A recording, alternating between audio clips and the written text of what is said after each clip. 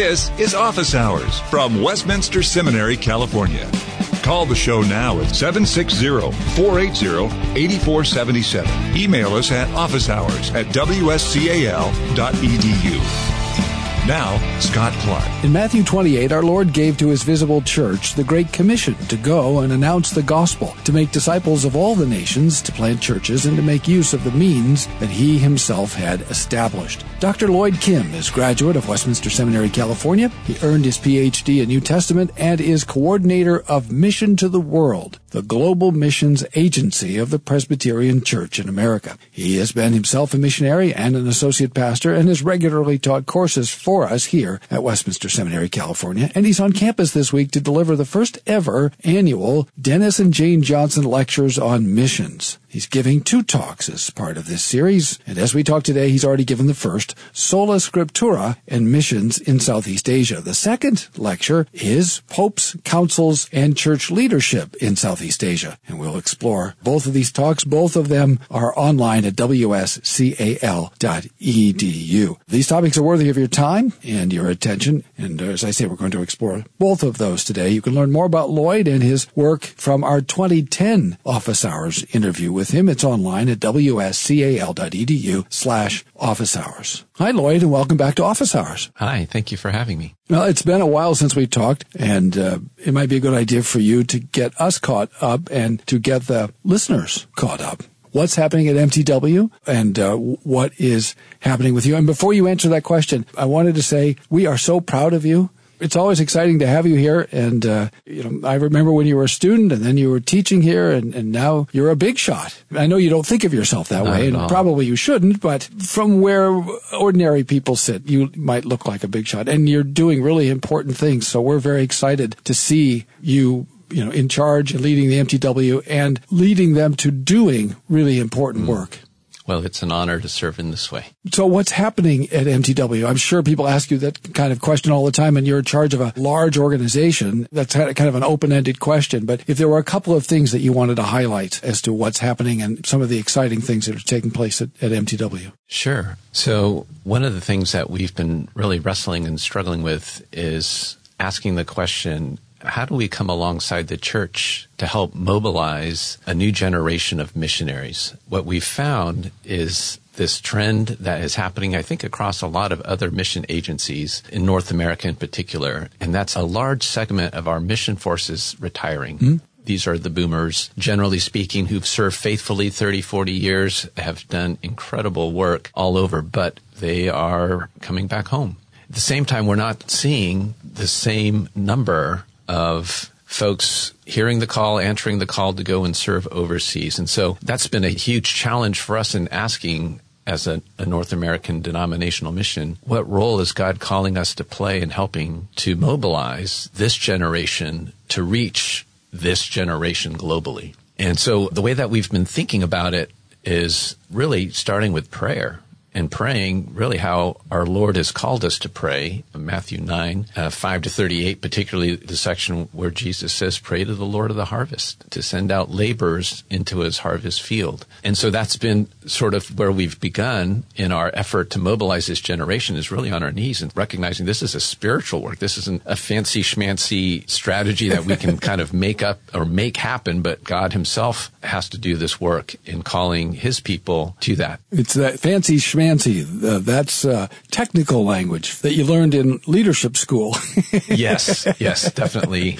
So that's very interesting about the generational shift that you're describing. And I think we're all facing this. And it's not just the turning over of a calendar, but also a cultural shift that you're facing. Because when I started here way back in 1997, there was something of a generational shift happening then. Right around 98, 99, 2000, there was a generation of folks who were retiring. And we didn't have the sense that there was a generational or a cultural shift taking place the way that there is now, 20, 21, 22 years later. This is a real cultural shift. And that the millennials and their successors look at the world in a different way than perhaps even you and I were raised to look at the world. Absolutely. They want to do something about this life, this world. So how do you persuade them of the importance of communicating the gospel over against, let's say, building a hospital. Not that building a hospital is not important. It is important. But all the people who go into that hospital will die, and they will face a judge, which then gets us back to the gospel. That's what we've found as we've spoken with more and more folks in the millennial generation and beyond. And the first thing I'll say that we've heard from them is they don't like to be generalized and stereotyped. So everything that I say is with that caveat. I hesitated even saying, as I was saying the word millennials, I could hear millennials saying to me, don't call me a millennial. So I get that. Yes. So treading very carefully and really celebrating the generation that follows us, because there's so much beauty and good that I see in this. I'm really excited about this particular generation. However, listening to them in terms of missions, I think part of the confusion is just definitions. So you say mission and it conjures up all kinds of images related to perhaps digging a well for water or good things, building a hospital.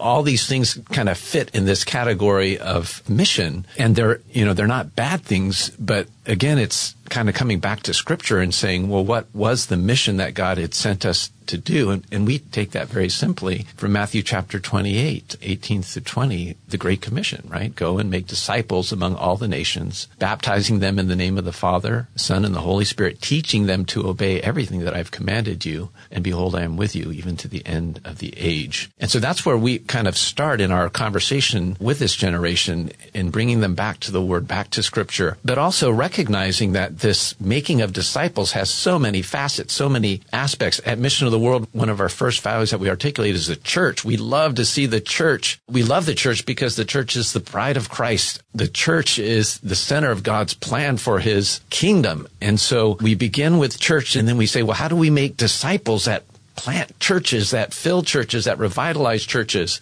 And so this is really the center of our conversation with mission. And then to help them to say, but it doesn't mean that every missionary has to be an ordained minister of the gospel. So how does the person who has gifts in education and teaching fit? Well, all the disciples they're making, we're saying, how do we come together and see how these things fit in planting churches, in revitalizing churches, in growing the church, and seeing the church thrive? And so it's an integral picture of missions, not separating word and deed to say all we do is preach, but we don't lift a finger to help. Nor at the same time do we see the street kid in the Philippines and say, be warm, be filled, God bless you, and not help them, but really seeing the second great command so integrated into the work that we do, loving your neighbor as yourself. You're listening to Office Hours from Westminster Seminary, California. One of the things that we discussed at lunch just a little while ago is the fact that sometimes people are given the impression that mission is just another way of being a colonialist or imperialist and exporting a political culture or something like that, and really an exercise of some kind of power as opposed to mission. So how do you help people distinguish between the mission that Christ gave the church, which is a profoundly spiritual mission, from the way it is sometimes characterized in textbooks, for example? Yeah, that is a great question and a big challenge. The narrative that sort of has been out there among the secular community is just what you've said, a close tie of cultural imperialism and to missions. And part of it is first recognizing historically that missions has not been perfect across the board. And so we need to own, as a missions community, things that have happened in the past that just were not helpful for the name of Christ and His church and things that have done. But to say that that's not the whole picture. And that's actually just probably the exception than the rule of missionaries going to serve, to bring the good news of Jesus Christ with all the humility and all the recognition of our own sins and our own brokenness as we come to bear the good news as those who have tasted and seen and experienced the great gospel that we proclaim, and to show acts of charity and grace, not with imperialistic or a cultural dominant attitude, but one who has just been radically transformed by Jesus. And today, missions may look different from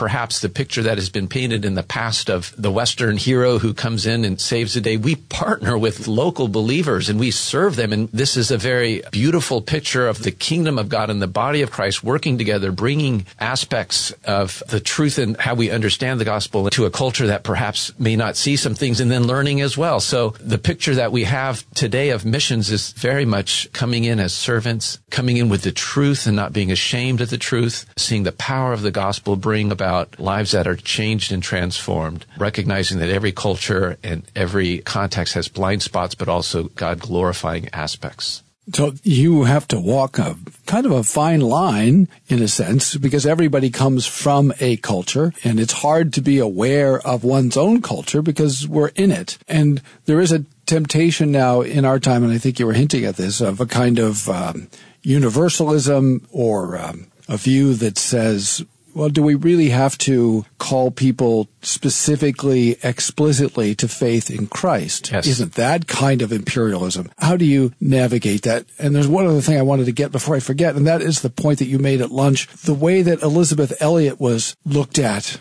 and her husband, as opposed to the way the young man was described, who I think it was attempting to do missions, maybe not very carefully, but off an island off the coast of India, where people really weren't supposed to go, and he went, and it didn't go well. And that young man was held up to a great deal of ridicule. Let's do that one first, and then we'll come back and talk about universalism. Yeah, I do think that we are experiencing or have experienced a very significant cultural shift in our understanding of missions and of Christianity in general. And so it seems to be most evident in really contrasting those two stories, what has happened in the past with the Elliots and the saints and the others who were martyred, and from what I understand, were celebrated, were touted as heroes. Oh, they were. Yeah, I could confirm that. And the early church was a missionary church, and the early medieval church was a missionary church, and that people really did, for whatever imperfections, and they were manifold, whatever errors and sins there were with them and in their endeavors, they were attempting to bring the good news to, for example, European pagans who, had they not gone, would not have heard. That's right. So that gets us, I guess, to our second question, and that is the sort of subtle and sometimes not so subtle pressure to give in to universalism. Who really needs to explicitly believe in Jesus? Is that really necessary? Because isn't that sort of the bottom line of missions, that people need to actually hear the law and the gospel, and they need to consciously put their faith in Jesus? Absolutely. If we it boggles my mind that would not be a part of the mission that God has called us to do. Without that, we have no hope. We have no reason. There's no point in what we're doing. It is the reason that we come, as an act of loving our neighbors and sharing with them a truth that has eternal consequences. Say that again, because again, in our culture, the idea of going and announcing a message almost sounds inherently imperialist. But you say that this is not imperialism. This is an act of love. Absolutely. So give me an analogy. If your house is on fire, and I could say, well, that's his experience, right? His house is on fire, and that's okay for him. I'm not going to bother him. Or we could say, no, his house is on fire. We need to tell him that his house is on fire, and we need to help him get out. Yeah, that's a great analogy. I think if we struggle with it, I think it really forces us to ask, do we really believe what we're saying we believe? Here we are at Westminster Seminary, California. And when Westminster Seminary was first established, it was in part over a fight over the nature of mission. So people like Pearl Buck were undermining the very notion that there are people in the world who need to hear the gospel, and the very notion of mission was being redefined. So 100 years after all of that, we're having the same conversation again. How amazing is that? It's not surprising. Why not? Why isn't it surprising? Well, I think that there is a clear understanding from Scripture that you have folks in the church who don't really believe, and we have an enemy, and we know we have an enemy. And how can he undermine the work of God in his church? Well, through false teaching. I never dreamed that there would ever be a crisis on the doctrine of justification among evangelicals, since that's what's defined our faith historically. All evangelicals have embraced, historically, the doctrine of justification by faith alone, until now. R.C. Sproul for Westminster Seminary, California. This is the first time in history that I know of professing evangelicals have negotiated that doctrine by entering into unholy alliances with people who categorically rejected. But that's one of the things I love about Westminster Seminary. This is one of the few seminaries in this country that is acutely conscious of this crisis and is zealous to maintain the central importance and essential truth of justification by faith alone. People are always asking me where to go. My favorite seminary in the United States, in the whole United States, is Westminster. Westminster Seminary, California. WSCAL.edu. 888-480-8474. Westminster Seminary, California. For Christ, His gospel, and His church. So this is a spiritual struggle, too. Not just an intellectual struggle, a social struggle, an educational struggle. It's all of that. But there is a spiritual component to this that we may not even be aware of the fact that, or the degree to which, we've been influenced by ideas that lead us away from seeing the vital importance of announcing to our neighbors, our friends, our coworkers, and to friends and neighbors who are far away from us, fundamental facts that God is righteous, human beings are made in His image, they're held accountable, they're sinful and sinners, and they need a Savior. And the good news is there is a Savior. And that all has to be explicitly announced. Absolutely. And it has to be announced well and truly, which is not as easy as it might seem. Yes. So yes. And that gets us to the next thing. It's not as easy to do it across cultural lines, and it's not easy to do it according to the way that we say it ought to be done. So the two key words in your talk this morning were mission and sola scriptura. Mm-hmm. You said something really interesting, many interesting things, listener, but one of the things that really caught my attention was, forgive me if I butcher this as I try to recount it, is that in Southeast Asia, I think you said, relationships are more important in determining authority than, for example, a book. So in that culture, it might not be obvious why a book should have so much authority. And yet, as Reformed Christians, one of our fundamental convictions is the unique final sole authority of Scripture. Mm-hmm. So how do Reformed missionaries serving with MTW in Southeast Asia communicate this notion that we take as just absolutely basic, that the book is the final rule, to a culture that doesn't really look at the world that way? Yeah, so there are layers and layers involved in that question. And I think the first thing is that we do hold Scriptures as the ultimate final authority over faith and life, but it's primarily because of the author of Scriptures. We believe these are God's words, God breathed, God inspired, and that connects much more, I believe, to folks who come from a much more relational culture than a rules-based, book-based, law-based culture where they recognize God as the one who has power over everything, and therefore I should listen to Him because that is something so vitally important. But the problem that I think many of us have when we come into a context where the worldviews are so different is we just assume that they see things the way that we see things. And when we communicate, they hear things the way that we hear them. And I think there's a great danger of thinking that we can kind of whisk in, say our piece, have people raise their hands and sign up and say they're believers and then whisk out and think everything's honky-dory. They're just going to continue to grow. But without getting into that long-term relationship and spending time and sitting down and talking through and bringing clarity and having them see it in a life, missions is just as relevant today, even with all the technology, even with all the opportunities to use social media or whatever. They need people to sit down and to talk and to wrestle with these things for the long term. People who recognize that they come from one culture and paradigm and they're coming into another culture with a different paradigm, and that they have to know where they're coming from and they have to know where they're going. And they have to, as you say, do really basic things like spend time with people. Think about, just listener, trying to communicate to your neighbor and then add a layer. Let's say your neighbor is a recent arrival to the United States and comes from a different language group and a different culture, different set of assumptions about the nature of things and the way things work. And now you're going to build a relationship with that person. You're not going to do that by sending them text messages. Mm-hmm.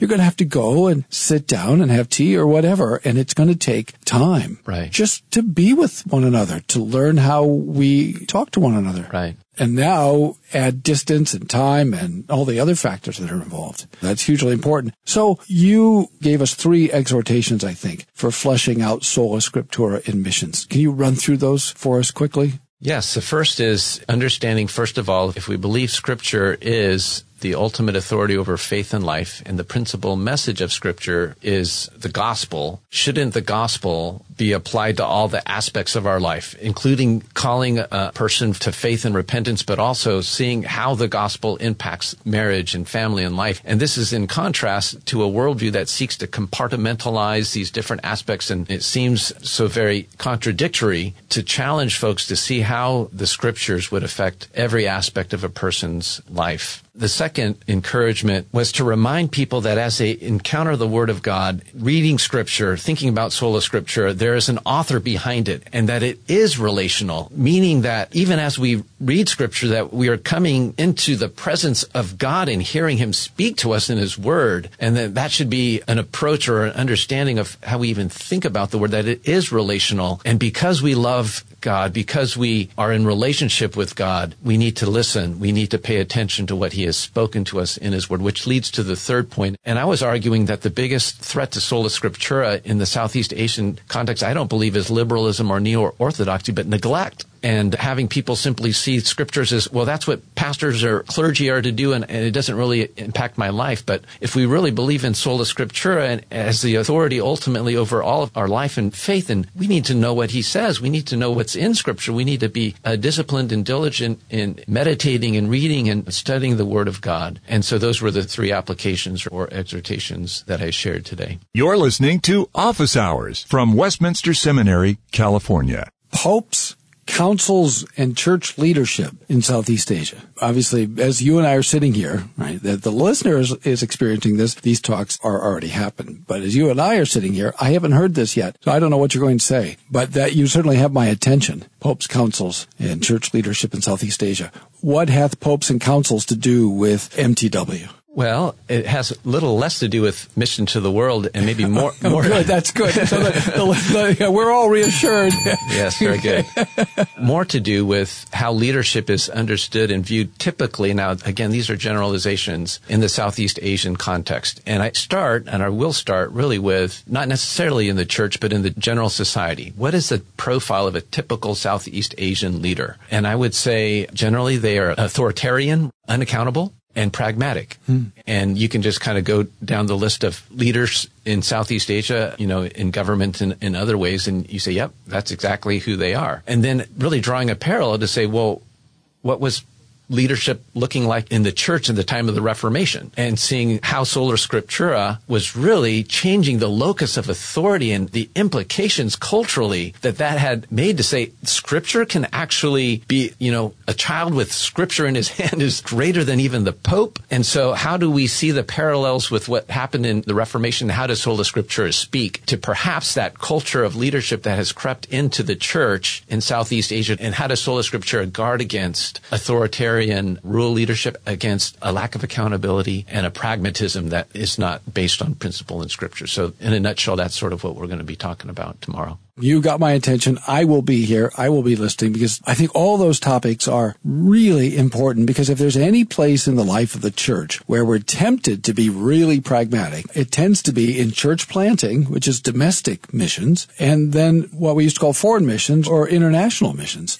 And you see this all the time, the way we talk about missions. We'll send this person, we'll do that, and in effect, the ends justify the means. I'm not criticizing being pragmatic. If in a culture, things happen at 7 a.m, well, you better adapt to that. But pragmatism means, well, we're not really going to pay attention to our principles as much as whatever we think will generate what outwardly looks like success. So how do you battle that? Because there is pressure on you. I know you must feel it. Well, we've donated X number of dollars and we want to see an ROI, a return on investment. And that can really push pragmatism. So how do you push back against that? Yeah, those are great questions, Scott. And this really is a tension that we have. And what we would do typically in our context in Mission to the World is really see some of those things that we plan and we strategize, and we want to be accountable to the folks who've supported the work that we do. And we see that all under this larger category of stewardship. God has stewarded us these resources, stewarded us responsibility. And so we need, humanly speaking, to do all that we can, learning from different ways to do so. However, as you said, this is primarily a spiritual work. And you cannot tie directly a return on, it would seem ridiculous for us to be able to talk in those types of terms. We talk about farmers don't always know how things are going to come out, right? I mean, you can plan, and you can even you can use satellites. I'm from farm country, and farming's gotten high tech. You can use the right kind of equipment and genetically engineered seed and the whole 9 yards. And still, right, you can have a drought, or you can have a windstorm, or any number of things, and all your plans go, or a tornado. Right? That's correct. You could have the best seed in the world. If a tornado comes through your field, there's not anything you can do about that. That's right. Maybe perhaps something somewhat related to this question is, how do you put value on a person who has faithfully preached, faithfully reached out, faithfully discipled a people who have not responded? And to say, well, we're not getting a return on our investment. We're not seeing... Is that person a failure? Exactly. And we would say, no. Isaiah was called to preach to people who wouldn't listen to him. Yeah. And he was faithful to that call. He was faithful in proclaiming the kingdom. He was faithful. And so our categories are so different from perhaps those who might, say, well, where are the converts? Where are the churches? This is fundamentally a spiritual work. It doesn't mean we eschew stewardship and faithfulness in the resources that we have. Yet we say that is just as valuable. Let me just say that, yes, the way that we value return on investment is different. Leave us with this. Why is it so important? Just so there's absolutely no question about this. Why is it so important to articulate the gospel to people everywhere in every language as faithfully and as rapidly as we can? Why is that so important? Number one, apart from faith in Jesus Christ, people are condemned to eternal damnation. Two, this is a command of our Lord. It's his plan. It's his means to bring about his kingdom, the advancement of the kingdom to the ends of the earth. And so when your king tells you to do something, then, this is not a debate, right? We ought to do this. Third, compassion, love, all the affections that we have received. Why wouldn't we want to see that given to peoples who haven't heard, and why should we go? For me, there's so many people who don't have access. They're born their whole life and die without even knowing a Christian. And to me, that's a tragedy of stewardship. How do we collectively, as the church, steward the teachers, the disciple makers? How do we steward that well in light of God's desire to see his name and his glory spread through all the earth? So those are some reasons that I feel like we need to be absolutely convinced and compelled to be involved in this great work. Thanks for listening to Office Hours from Westminster Seminary, California. Don't miss an episode. Subscribe now to Office Hours in iTunes. Find all the shows at wscal.edu/office hours. Copyright Westminster Seminary, California. All rights reserved.